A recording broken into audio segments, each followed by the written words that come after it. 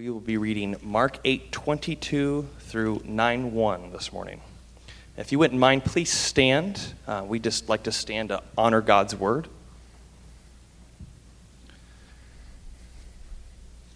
And they came to Bethsaida, and some people brought to him a blind man and begged him to touch him. And he took the blind man by the hand and led him out of the village. And when he had spit on his eyes and laid hands on him, he asked him, "Do you see anything?" And he looked up and said, "I see people, but they look like trees walking."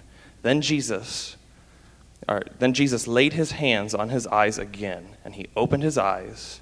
His sight was restored, and he saw everything clearly. And he sent him to his home, saying, "Do not even enter the village." And Jesus went on with his disciples to the village of Caesarea Philippi. And on the way, he asked his disciples, "Who do you say I am?" And they told him, "John the Baptist, and others say Elijah, and others one of the prophets." And he asked them, "But who do you say I am?" Peter answered him, "You are the Christ." And he strictly charged them to tell no one about him. And he began to teach them that the Son of Man must suffer many things and be rejected by the elders and the chief priests and the scribes and be killed, and after 3 days rise again. And he said this plainly, but Peter took him aside and began to rebuke him. But turning and seeing his disciples, he rebuked Peter and said, "Get behind me, Satan, for you are not setting your mind on the things of God, but on the things of man." And calling the crowd to him with his disciples, he said to them, "If anyone would come after me, let him deny himself and take up his cross and follow me. For whoever would save his life will lose it, but whoever loses his life for my sake and the gospel will save it. For what does it profit a man to gain the whole world and forfeit his soul? For what can a man give in return for his soul? For whoever is ashamed of me and of my words in this adulterous and sinful generation, of him will the Son of Man also be ashamed, when he comes in the glory of his Father with his holy angels." And he said to them, "Truly I say to you, there are some of you standing here who will not taste death until they see the kingdom of God after it has come with power." This is God's word. You may be seated. Amen.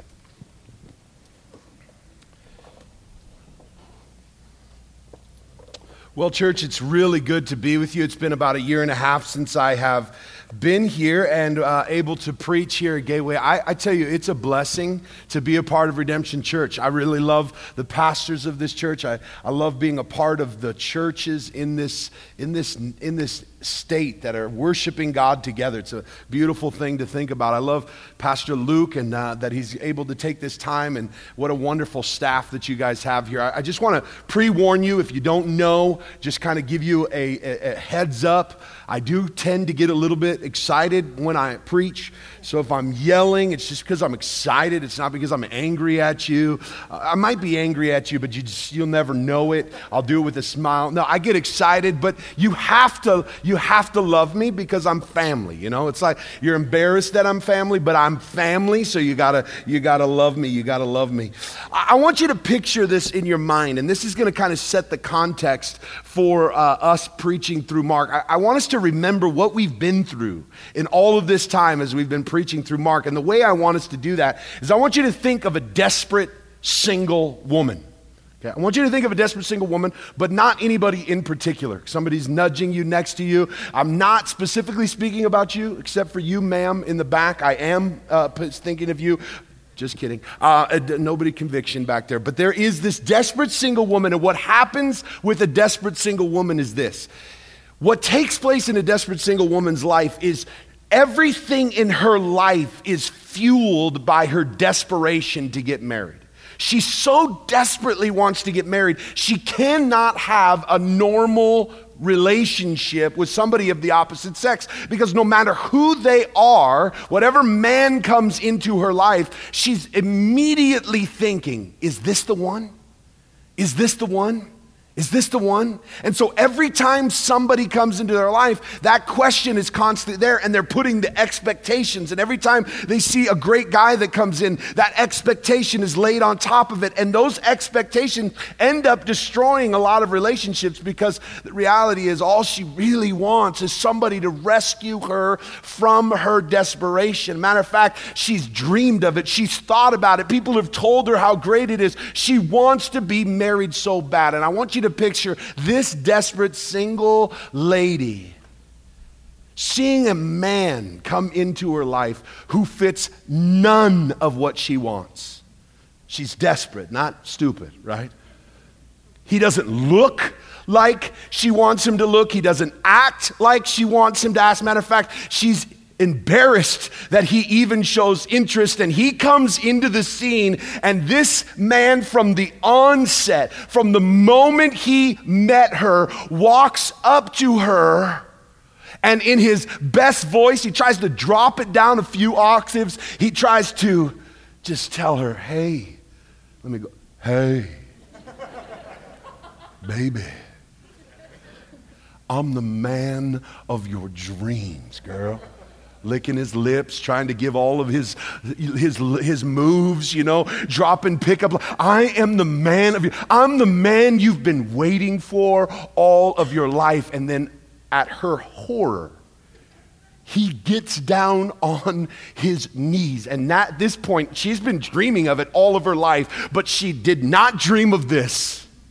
He gets down on his knees and says, will you marry me? And she knows what that means. That means that she has to give up every dream of every other guy that she thought would come along. She has to leave all other expectations and say, this is the one. I'm going to commit my life and follow him for the rest of my life. He is the one. I'm going to repent and walk away from all other dreams of it, and I'm going to commit. Otherwise, she has to figure out, how am I going to reject this guy? The reason why I want that picture in your mind is because often we cannot understand the atmosphere of Mark, because I want you to understand Israel is that desperate woman who has been waiting for centuries, who's been waiting for generations for the Messiah to come. They've been longing for it. They've been anticipating it. All the prophets have been talking about it. Everybody's been saying the Messiah is coming. And matter of fact, they're so desperate for the Messiah to come. Every prophet, every person that does anything good, immediately they're going, is that the one? Is that the one? Is that the one? And no matter how often somebody comes by good, whatever king, whatever priest, whatever prophet, they're constantly thinking, is that the one? And then here comes Jesus. Jesus doesn't look like, doesn't fit any of their dreams, doesn't act like they want him to act, doesn't do what they want him to do. And so here he comes, and from the beginning of Mark, he says, I'm the man of your dreams. I'm the one you've been waiting for all of your life. All the prophets have talked about me. Everybody said I'm coming. And then at the beginning of Mark, he basically gets down on his knees and says, will you marry me? Well, where does he say that? He says, repent and follow me. It's this, commit your life to me. Repent and turn from all other things, every other expectation you had of the king, every other expectation you had of the Messiah, every other dream, every other thing you had about who the Messiah was. I'm him. Repent of all of that and commit to me. And Israel is in this place now where they are either going to fully commit and repent of all, but what we see often happen the most is they're figuring out how to reject him. Some are rejecting him in very harsh ways. Others are calling him crazy. There's all these kinds of ideas of who Jesus is. And over the course of this book, Jesus keeps talking about him as king and what his kingdom is like. And if you've learned anything through the book of Mark, the kingdom of God is opposite of the kingdoms of this world. Can we say amen to that? Just for my sake. Amen. Thank you. All right. Everything he does is confronting the kingdoms of this world. Every time he heals, every time he teaches, he's showing how the kingdom of God is so different than the kingdom of this world. That's why they can't fit him as king, because it doesn't look like anything they know or see. It doesn't fit in their system. How many of you relate to that kind of call? When Jesus called you to himself, he refused to fit into your system. Me. That's me. He would come and completely change the whole perception about who this king was. And church, what we have to see in this is something was blinding them. Something was keeping them from not seeing. And what I want us to do is over this week, I want us to just kind of rewind a minute. And I think Josh talked about this text a couple of weeks ago. But I want us to look up on the screen. I want you to see a storyline that I think Mark beautifully weaves throughout this. And starting in Mark chapter 8, he starts talking about the Pharisees, and he shows us what spiritual blindness looks like. The Pharisees could not see that he was the Messiah, and they wanted things their way, and they wanted the Messiah to do what they wanted him to do. And Jesus, in an act of judgment, walks away and takes his hands off. See, a lot of us think that judgment is God zapping us from heaven. Watch out, lightning's coming. But Romans shows us, and even this illustration shows us, that judgment is when Jesus gives us over to our sin and says, my hands are off. And lets us live under our own kingdom and our own rule. But what grace is when God actively engages in our lives and brings us to see and to know. And that's what we see in the next illustration, as the disciples have what I'll call spiritual blurriness. We looked at that a couple weeks ago in Mark chapter 8, where there was blurriness. They knew that he was Jesus, but they were focused on other things. They were focused on bread. They were focused on provision. But Jesus was trying to focus them on it, and he patiently pointed them to himself. And then we see today, in the middle of these stories that we're going to look at, a physical illustration of an interesting healing. And the reason why I say an interesting healing, because this is the only time in Scripture where Jesus heals somebody in stages. Did you notice that in the story that was read? You look at it and you're like, was Jesus running out of power? Was he like spitting on his eyes, be healed? He opened his eyes and Jesus is like, oh, whoops, didn't say the right words. Didn't put enough spit on you, my bad. No. This was a clear illustration of how Jesus heals spiritual blindness. And what we're going to see in this story of how Jesus heals this man is that it relates to how Jesus heals his disciples of spiritual blindness. And I hope what you can see here is that when Jesus is dealing with his disciples, and we're going to look at this, that he asks them to come away from the crowds, just like he asks the man who is physically blind to come away from the crowds. He heals them away from everyone. So he pulls the man who has physical blindness away from the crowd, and then he pulls his disciples in the next stories that we're going to look at, where he heals their blindness and blurriness. He pulls them away to Caesarea Philippi. He takes them away from the crowds. The next thing we see is that Jesus asks this physically blind man a question after he spits in his eyes and does that whole thing. He says, "What do you see?" And the man answers him just like he asks his disciples, "Who do people say that I am? Who do you say that I am?" And they start to say what they see. But although they see blurry. They don't see clear. And Jesus is adjusting his sight, and he shows that he touches the man's eyes, and then all of a sudden he sees clearly. He heals them in stages. He brings clarity in stages. The next thing he does is he warns them. He warns the man who was physically healed, and he warns his disciples, don't tell anybody. It's interesting how Mark puts this whole story together. First, he shows us what spiritual blindness is. Then he shows us what spiritual blurriness is. Then he gives us a physical illustration between the two stories. And then he goes into the next two stories, showing us how Jesus is the healer of blindness. Here's what I don't want us to get as we come into this sermon. I don't want us to get, because as we look at the world around us, we can see that there is spiritual blindness. People are blind to the realities of who Jesus is, what he has come to do, and what it is that his kingdom is about. People are blind to it, and what we can think, because we have a little bit of clarity, is we can think that they just need to squint real hard and they'll be able to see. They just need to open their eyes a little bit wider and they'll be able to see. We get so frustrated at people that can't see, rather than seeing in this story. We don't even see perfectly. And if it wasn't for the healing power of Jesus, we wouldn't see. That what we should see in all of these stories, and what should be driven home by the end of this, is that Jesus is the healer of spiritual blindness. And what I want us to look at are these three stages of how Jesus heals us of spiritual blindness. The first one I wanted to look at is in verse 27 through 30, where Jesus says to his disciples, "Who do men say that I am?" I love this question. It's like what teachers do when they're asking questions where they already know the answers, just trying to get the crowd engaged, just trying to get the student involved. Parents do it all the time.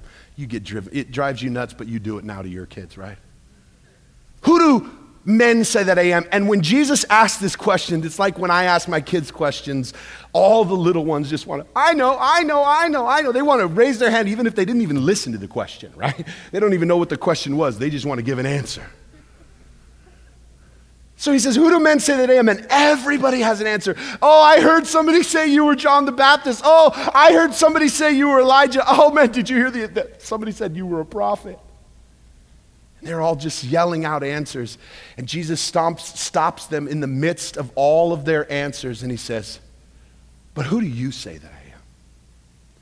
Notice this, that he starts with, "Who do men say that I am?" And then in the next one, he says, "Who do you say that I am?" Because what really matters is not what you know about what people say about Jesus. What really matters is, what do you say about Jesus?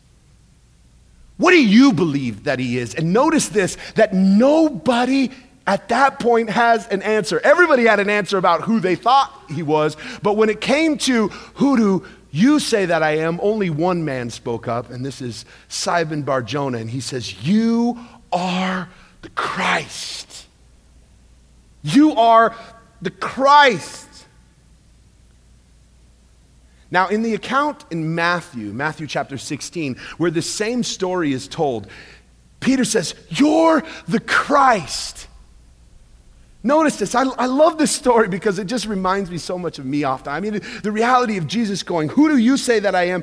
And then all of a sudden he goes, "I know, you're the Christ." And then in Matthew, Jesus says to Simon, he says, "Blessed are you, Simon Bar-Jonah.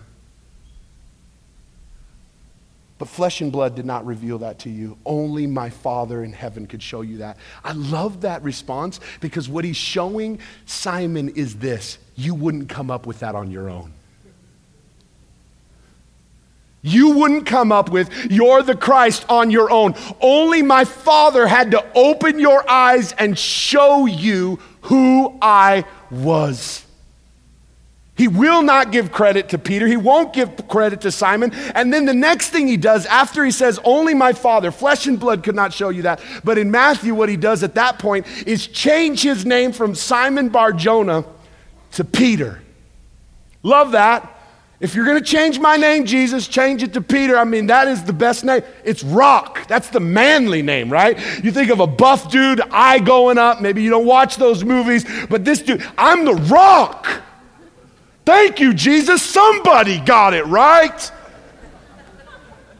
You truly are a prophet. Look at these. Look at me. I'm the Rock. I get it.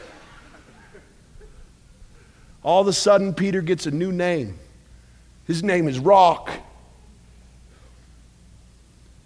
And in the next story, the very next story, this is not days later, this is not months later, this is moments later.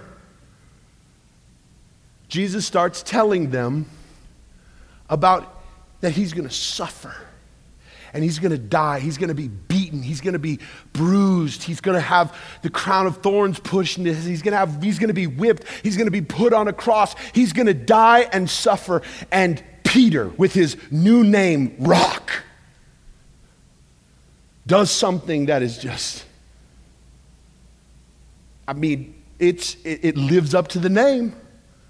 He pulls Jesus aside and rebukes Jesus. Can you picture this? He goes, Jesus, get over here. Get over here. Notice, his name is just changed to Rock. I mean, what Peter is doing is like, it takes like rocks. You get what I'm saying? Like he really had to just live. Jesus, get over here. Jesus comes over and he goes, look, you just changed my name. What did you change it to? I'm adding some stuff here, right? Give me literary kind of, freedom here. What did you do? Rock. Jesus, I will never let you suffer and die. I'm your boy. I got your back. Anybody comes to you, they're coming through me. Eyebrow goes up. I can't do it or I would try. They're coming through me. He's trying to show Jesus this loyalty. Now remember, Peter was not just blowing smoke. He tried to do this. How many of you know what Peter tried to do when the soldiers tried to come and take Jesus? Anybody know? Cut his ear off. And when we think of it, we think, not only is he a rock, he's a ninja. He just went, cut the ear off. Cut the ear off. I'm so good with the sword, I'll cut other things off if you don't walk away, No, listen.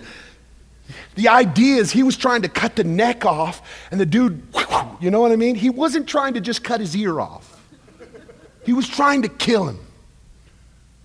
And Jesus is like, sorry about that. Put the ear back on.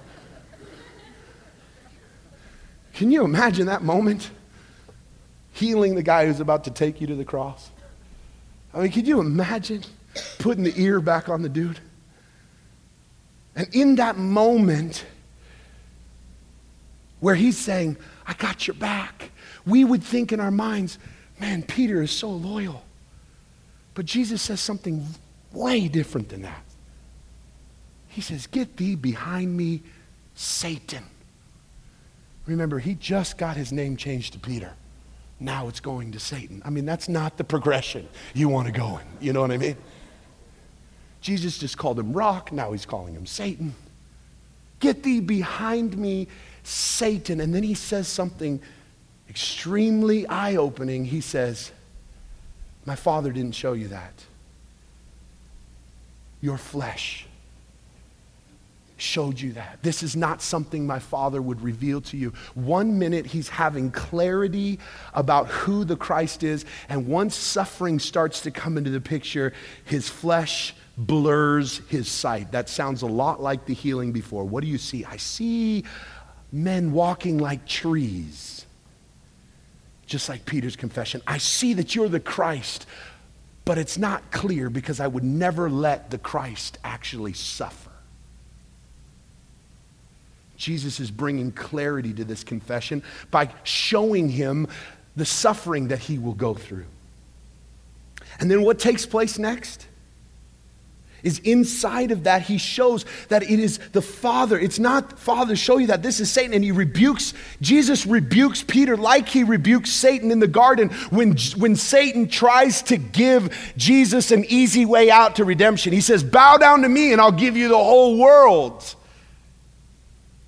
What he's doing here is showing us that the cross And the resurrection is not just something that happened to Jesus. I hope that this gets driven home into our spirits. The cross is not just something that happened to Jesus.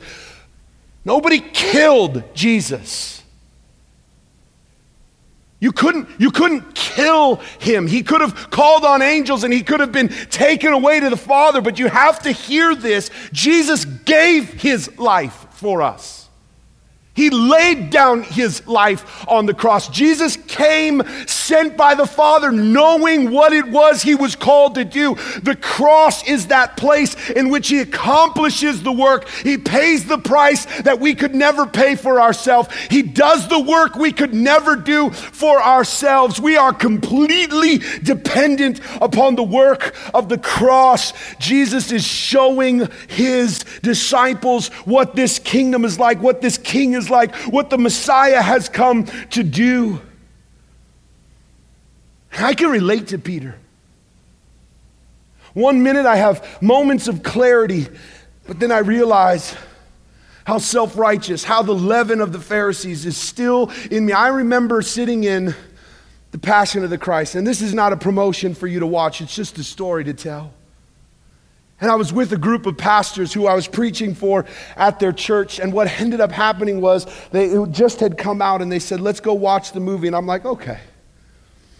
We go to the movie and I don't know them all that well. I'm trying to show them that I'm this, respected pastor, if you will. We go into the movie and this movie starts and something came over me. I mean, I didn't just cry like a chick flick movie where there's something in my eye. I'm talking about snot. I'm talking about scream. I'm weeping. And it is embarrassing if I cared. You know what I mean? Looking back, it was embarrassing. In the moment, I was overwhelmed. I see Jesus suffering and dying, and it just hit me in that moment. I am crying. And at one moment in the movie, and this is not an over-exaggeration, I'm telling you, this was extremely important to me in my life. At one moment in the movie, if you remember, he's getting whipped and flesh is being torn from his body. And I screamed in the movie theater. I've never done this to this day. I screamed at the top of my lungs, "Stop!"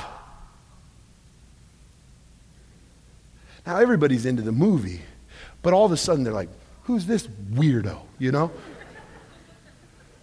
And in that moment, the Spirit was so good to me. God was so good to me to speak to me at that moment. If he would have stopped, you would have no hope of redemption. And I realized there's something in me like Peter who feels like I can pay the price for my own sin and protect Jesus from the suffering that he had to do on the cross. That if I would have just lived a better life, if I would have just done all the right things, I could pay my price. I could take on the debt of myself. I am so self-righteous. And remember in the story before that we saw on the timeline, Jesus warns his disciples of the yeast of the Pharisees. Church, this is the yeast of the Pharisees. This belief that we don't need a Messiah to suffer for us. We don't need one to die. We don't need one to take the pain and the price that we need. But this kingdom is so paradoxical. This kingdom is so upside down that Peter's mind is being blown as he's seeing that Jesus didn't just come and was killed. He prophesied his own death. He knew what he had come to do. And anyone who stood in the way of that was Satan. Not only does it clear up our sight when we see who Jesus is and what he's come to do, but the other thing that clears up our sight is when we see, when Jesus talks about suffering, the reason why we reject it so passionately is because we know that means we get to enter into suffering with him. The next thing he begins to do is tell his disciples about this upside down kingdom where they are to deny themselves, where they are to lose their own lives. And what he shows them is something that is so out of their scope of understanding. He starts telling them that power is being redefined. See, in the kingdoms of this world, power is something where someone swoops in and overthrows the government and establishes kingdom. But this king shows about the power of a suffering servant, that whoever wants to gain his life will lose it. Whoever wants to find his life will lose it, will deny himself, will take up this cross, and will follow Jesus. Jesus invites his disciples into a new definition of success. He says, what does it profit a man? We are a people who only do things that we think are profitable to our success, that will move us forward. And he's saying, what does it profit a man if he gains the whole world and loses his soul? Jesus redefines in this statement the values of the kingdom and what success is in the kingdom of God. Here's the beauty of what just took place in this story. Jesus shows us our tendency to think we have it once we get a little bit of clarity. Can you say amen to that? Once we see just a little bit, we feel like we could rebuke Jesus and tell him the way things are supposed to be. And how much we desperately need him to constantly focus us back on who he is, what he's come to do, and what our place in his kingdom is. The reason why I think he put this story of this man being healed of physical blindness right in the middle of the spiritual blindness and this healing of spiritual blindness is to show us the posture that our hearts should be. Because it was the people that came to Jesus in the story of physical blindness, and they came begging him to heal. That should be us. That should be our hearts. God, I need you to open my eyes. I can't just keep squinting and trying to adjust my own sight. I can't just trust in all the things that I see and know. I can't just believe I got this whole thing down. I need you to keep focusing me on you and your kingdom and your work. I need the gospel. I need you to set my eyes on you. And if there's anything we grab a hold of in this text, it's not some self-righteous leaven that we can heal ourselves, but we need to humble ourselves and cry out, heal us of our blindnesses, open our eyes, adjust our sight, take away the blurriness, and what he's going to show us is who he is and what he has accomplished on the cross and what he's called us into. The beauty of this is that we serve a God who is the only one that can open our eyes. Spiritual blindness is the most dangerous thing, and here's the reason why. Because you think you can see. You think you can see. And you're no longer desperate. Matter of fact, it gets so deeply in us that, like the Pharisees, we feel like we can rebuke Jesus. Like Peter, we feel like we could rebuke Jesus because we see more clearly than him. But spiritual blindness can only be healed by a loving Savior who won't judge us by taking his hands off of us, but will put his hands on us and open our eyes to the reality of who he is. It puts us in the posture of what every Christian should revel in. I need Jesus to heal me. I'm so desperate for him to open my eyes. I constantly have a wrong view of who he is.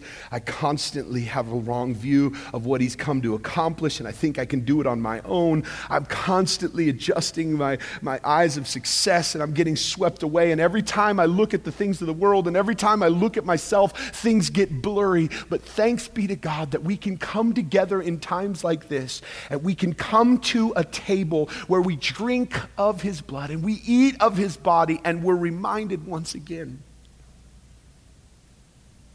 that nothing else will satisfy. Nothing else will bring me hope. Nothing else will fill the hungers of my heart. Nothing else will make me see more clearly than when I'm looking in the face of Jesus. So today, our prayer is open our eyes. Our prayer is turn our eyes upon Jesus. Look full in his wonderful face. The things of earth grow strangely dim in the light of his face. If there's anything I'm joyfully be accused of as a preacher, is at the end of my sermons, nobody knows what to do except to depend on Jesus. I want you to feel so hopeless and desperate unless Jesus moves on your heart. I don't want to give you a whole list of things. I want you to know this. If Jesus doesn't move, we've got no hope. But here's the good news. He heals. He opens our eyes. And he patiently does it in stages. Even when we think we see clearly, he keeps opening our eyes. Thanks be to God that we have a Savior who loves us and is patient with us. So let's pray and turn our attention to him and come desperately hungry before him, remembering who he is and what he's done. Father, this story is a great reminder of how much we need you.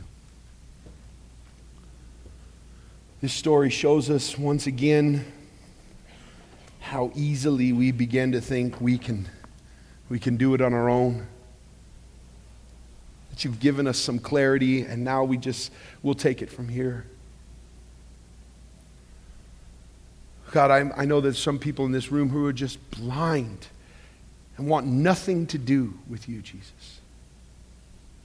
God, I ask that you would be patient with them. That today you would open their eyes and that they would see how much they desperately need you. That they would not trust in themselves. That they would refuse to be their own Lord and Savior, but they would turn to you and their eyes would be opened by your Spirit. They'd realize that you are touching them. Father, there's some in this room who see blurry. You've opened their eyes a bit and they're still seeing some things about who you are. But God, they're getting distracted by suffering and the things of the kingdom, and they still think they can see super clear. But God, I pray they'd come humbly, crying out to you, realizing they need you today just like they needed you the first time you opened their eyes. And Father, I pray that you would continue to adjust our sight. Let us see more clearly. And Lord, we trust you with our sight. Lord, we trust you that you will be the one who will open our eyes clearly and that we will see you face to face. That the whole goal of this whole life, that there will be a day that we will look at you face to face and we will see everything fully clear. Lord, when I look away, when I look at my life, when I look at my works, when I look at the things in this world, everything comes blurry. But when I look in your face, I see who you are, what you've done, and what I've been called to do. Help us today. In Jesus' name. Thank you, Aaron.